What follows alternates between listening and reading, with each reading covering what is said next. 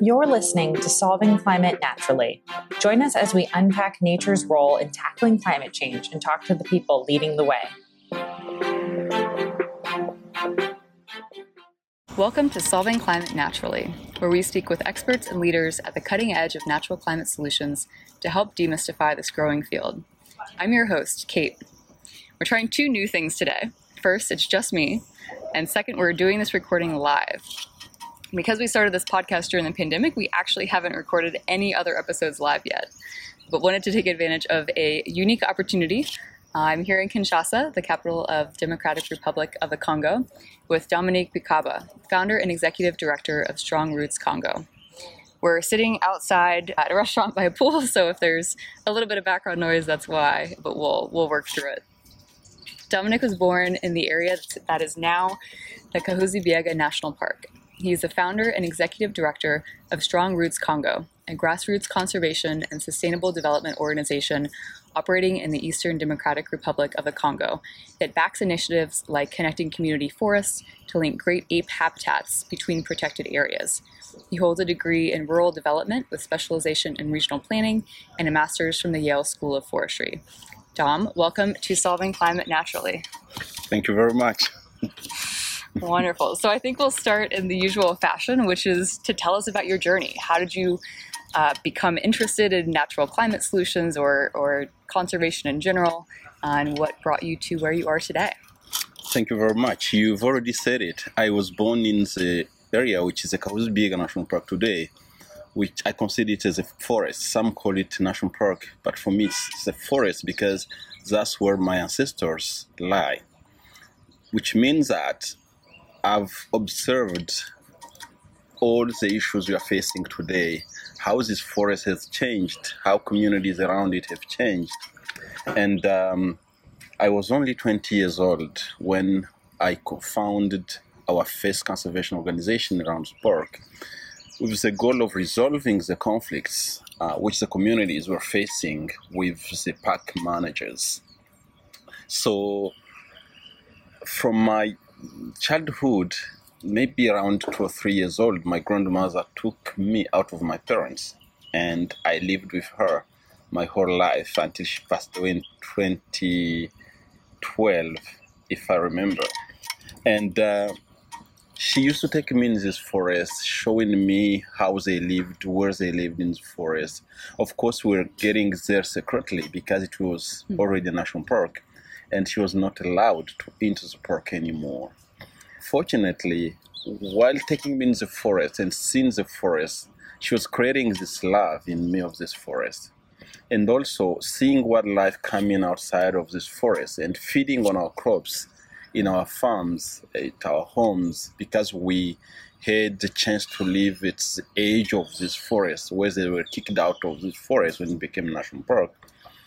I think this developed a big love of forest and wildlife, and I'm not sure I would be able to do something different than what I'm doing today. And being at the edge of the forest and seeing that the whole year we could produce crops which cannot happen in areas which are far away from the forest. So I try understanding how the forest was having an impact on agriculture and on our survival around the Kahuzi-Biega National Park. And my mother did farming the whole life, which means that I was observing all the changes which could appear in agricultural campaign and so on until now.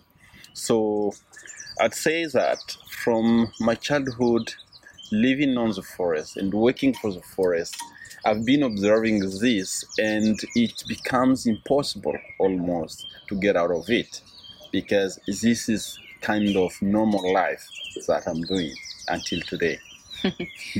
Amazing. And I want to ask about your work specifically with Strong Roots Congo and what you're working on, but maybe first we can back up just a little bit and talk to listeners about why the Congo. Why should people be paying attention to this? And especially, most of our listeners are coming at this from the context of climate change.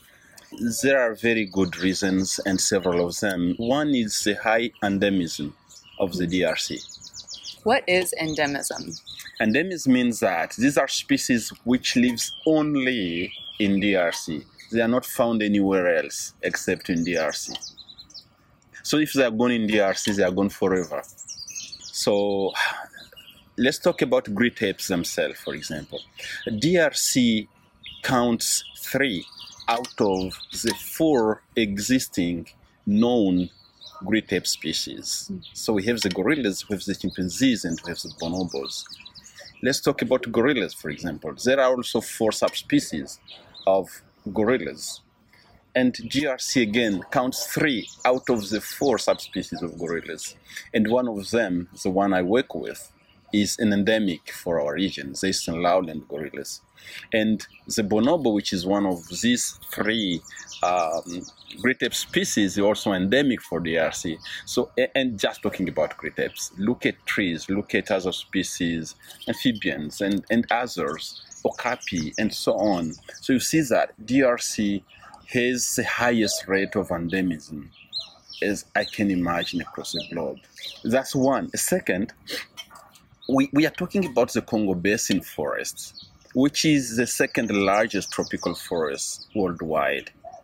But DRC alone counts more than 80% of the Congo Basin forest.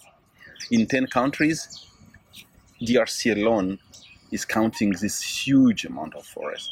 And that we are talking about more than 1 million square kilometers of forest, which actually covers about 50% of the national territory. So again, not paying attention to what is happening in DRC today is actually ignoring what can happen for the whole Africa and the whole humanity. So that's why DRC, not only for species, but also for the forests, but also for all the communities living there as indigenous peoples, local communities. It's a combination of all those things which makes DRC a focal point when we talk about climate change. And what are some of the challenges around deforestation? I mean, the recent reports around the Amazon are showing that it's no longer the carbon sink that it used to be. Indonesia is no longer, and that actually Congo Basin is the only remaining strong carbon sink. But I know there's deforestation happening. There are risks. Exactly. And I come from the eastern part of the country, where we've been going through this unstable political situation, where we've had all these successive wars. This has affected the forest management and governance systems. But also, the region where I come from is very rich in minerals and other natural resources, which also makes it very, very complicated. It's international economics, international politics, all that around that region. That's the first challenge we have. The second challenge as a conservationist is the way we consider and we see and we make conservation. I think the way it came to us, it came in the wrong way, because there is an aspect, particularly the cultural aspect, was not considered by the people who brought, in bracket, conservation to Africa, to Africans. They didn't understand that Africans were doing conservation, where they use their traditional knowledge and traditional practices to maintain biodiversity, you know. And some of those were, for example, for doing conservation, communities have to be kicked out of their traditional lands. I do not believe that communities are enemies of conservation. We should consider communities as element of nature, as biodiversity. They are part of it. So taking them out of it, it doesn't help. It's only because people working with us, they do not understand how cultural aspect can be heavy on conservation initiatives. Those are some of the challenges we are facing, but also when you are working with big organizations which do not really understand and look at community, they are successful when they've run a very successful fundraising campaign. We've made 2 million this year, we've made 10 million this year. That's not a parameter to assess conservation success. A lot of your work centers around the community forest. Can you talk about what is the process in the DRC for a community getting those land rights? Why does that matter? What are the challenges? And what is the role that your team is playing? I think another thing which complicates people coming in DRC is the duality in land rights. Because legally, we agree that communities can have right on the land from customary rights. And secondly, they can have it from the written right. Mm-hmm. Both are legal. We are facing this issue of telling people that you have a customary right on this land, but you don't have the legal right on this land, and make confusion, because not all communities in the forest, in the villages, and so on really understand the written right. They say, this is our land, this is our ancestral land. Why do we need another paper for it? I'd say from 2010, we've been lobbying the government of DRC to really put in place a law which could allow communities to have legal titles with papers. And it's only in 2014 where the government of DRC issued a law which actually allows communities to have the right of governance and management of the traditional lands. Again, a community cannot have more than 50,000 hectares on their lands. It's already something. It's a beginning.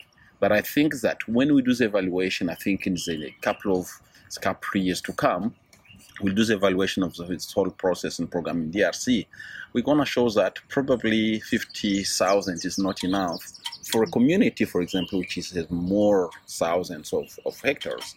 However, we have this law, and there is a process where we go through. Right now, we are securing about 600,000 hectares of community forests.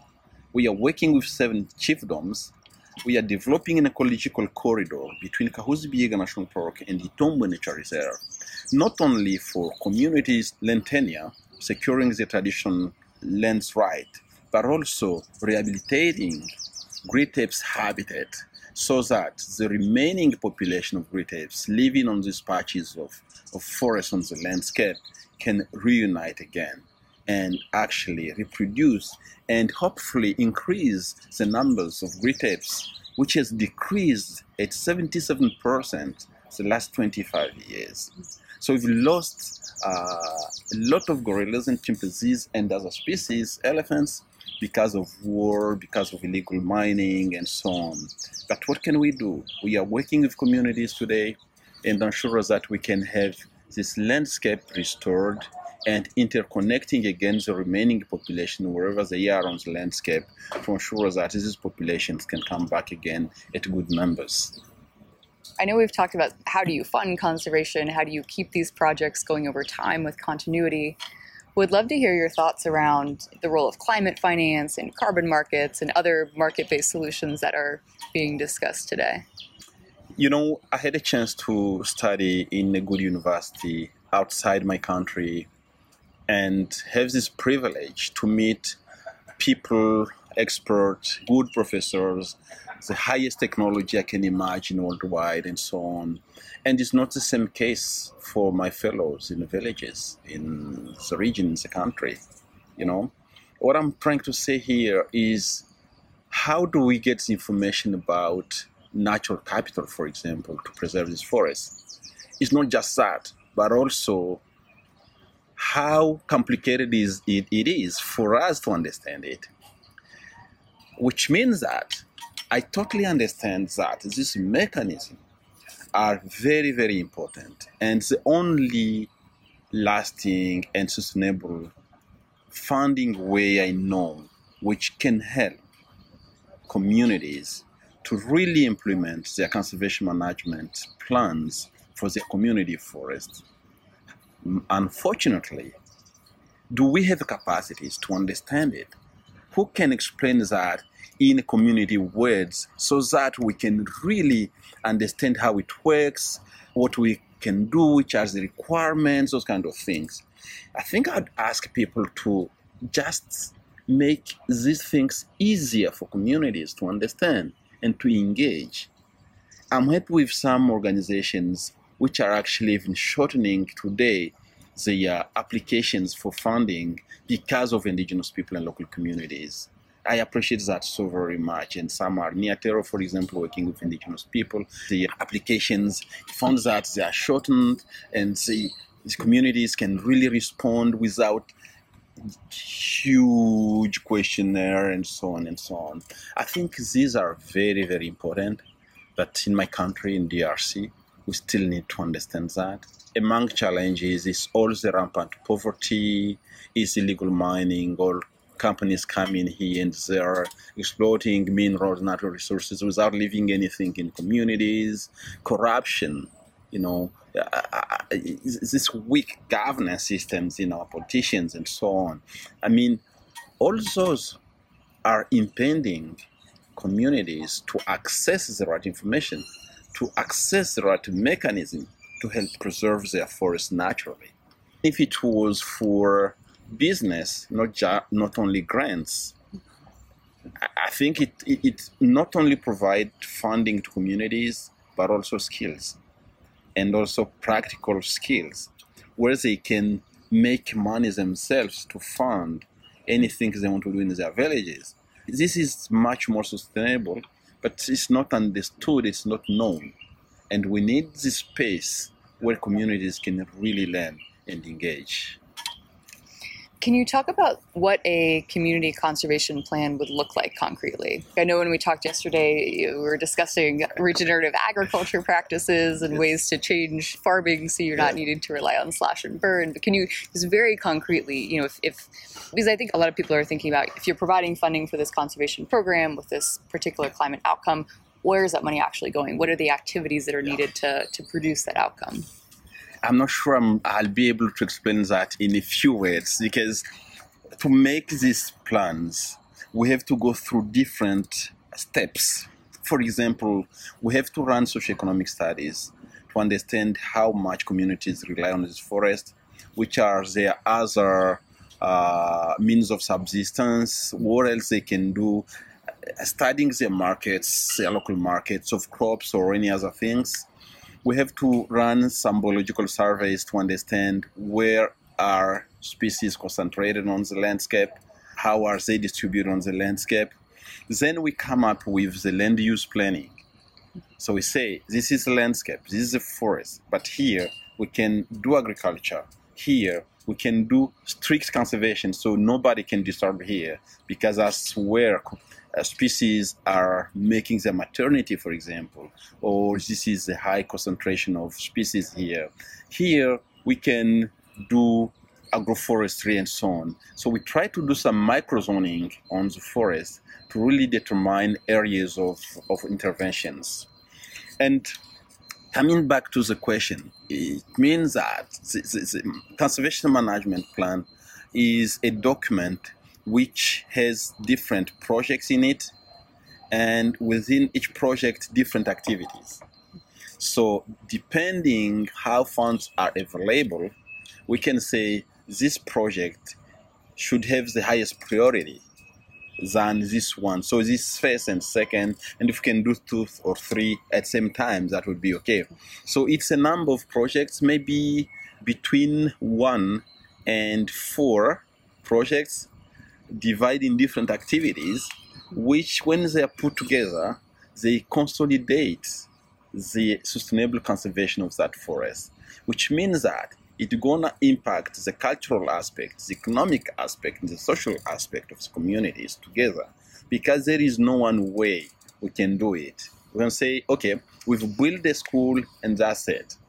It's good, but how children are going to go to school if they're hungry, So we have to look at some holistic interventions to ensure that we can touch on some of the highest needs of communities in the villages. We cannot resolve everything as well, because it's not possible to resolve the problems of the communities.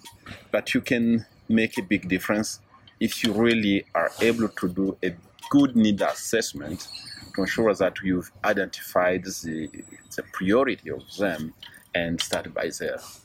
What I love about this is that it demonstrates that principle of not coming with this top-down plan, but actually surfacing the solutions from people who know it best, from people who know the details of the land, whether it's the agricultural productivity here or where the animals are going for different parts of their life cycle. Yeah. It makes a lot of sense. I mean, I wonder if you could just give the example from the area you mentioned, the corridor between the two parks where you're working, what some of those top 3 priorities might be for that particular area. I think first is energy. We are losing a lot of the forest because of energy. We are talking here about a community where the population growth is 4% every year, which means that every year there is an increase of demand of natural resources, water, food, land, and so on. So deforestation is part of that. And 98.6% fuel comes only from wood in that increase of population. Energy is a big challenge for people, and that's where I think solar systems, gas, any other alternatives for energy in these regions is a priority. That's one. Second, it's about their houses. So they build, those are small houses, small huts in forest, but they do it every 6 months. They have to cut trees and leaves and build something, and every 6 months they destroy it, they build a new one, and so on and so on.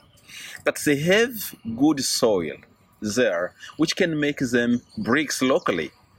So if they can just change their way of making their houses in those forests, they can use the soil they have and make some bricks. Bricks can last between 5 and 10 years, even if you put leaves on the top. And within 5 years, the forest will be calming down. It's not being disturbed that way. Another thing I'd see, because by this demographic explosion, is creating agglomeration around the forest. We have big rivers through the forest where we can produce electricity. Just even one small dam, making it correctly without pollution and so on, using science and good technology to really ensure that we can produce electricity for those agglomerations across the forest. That will reduce sensibly the pace of deforestation on this region. On a daily basis, agriculture is a big thing. We need to provide good techniques of intensification without rejecting the traditional knowledge they have in agricultural systems, but also adding that to anything we can find to really ensure that agriculture is sustainable. Because this is done on a daily basis, the food is every day, and so on. So these are the things I can see just on my first glance like this. We talked a little bit about carbon markets and how you see that opportunity. Could you just quickly share your thoughts? Definitely yes, because again, this is something which goes between 10 and 30 years.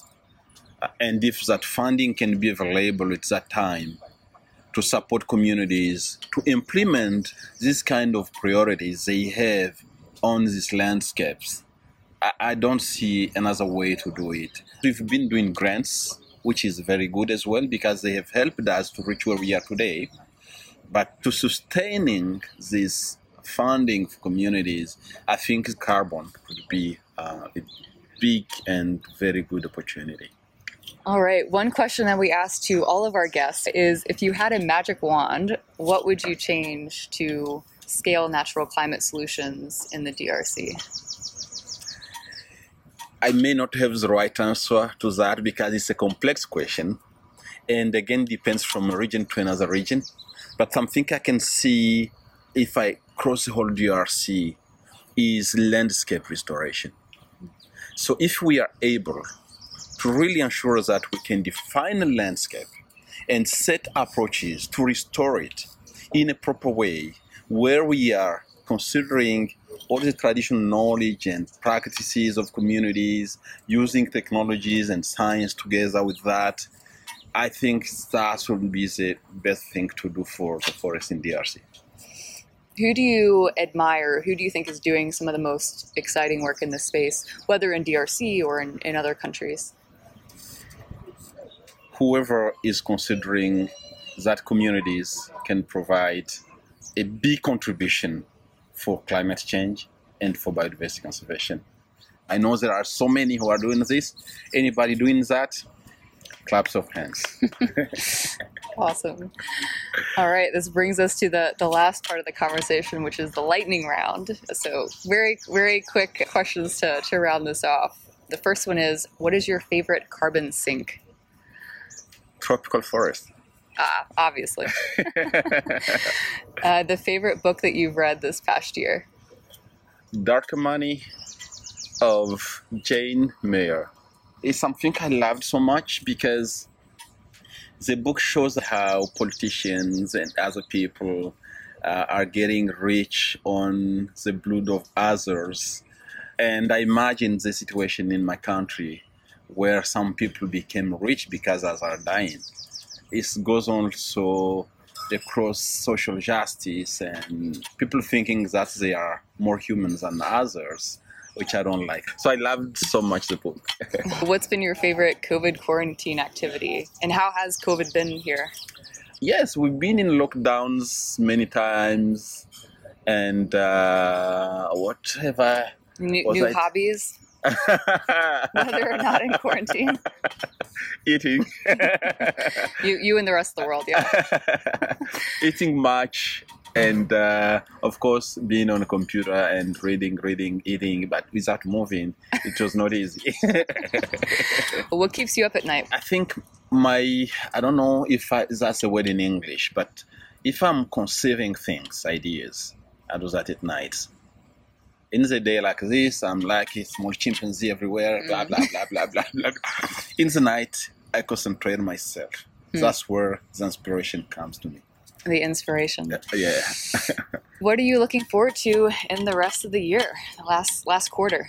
Securing about 14 titles for community forests on the corridor. And I'm hoping that happens before December. I cross fingers. Amazing. Those are more ambitious goals than I have. Thank you so much for joining. This is such a fun conversation. Thank you very much too. Thank you for joining today's episode of Solving Climate Naturally. Check out our website, solvingclimatenaturally.com, to see this episode's show notes, explore resources, and learn about upcoming episodes. Let us know what you think by connecting with us via email or Twitter. We'd love to hear from you. See you next time.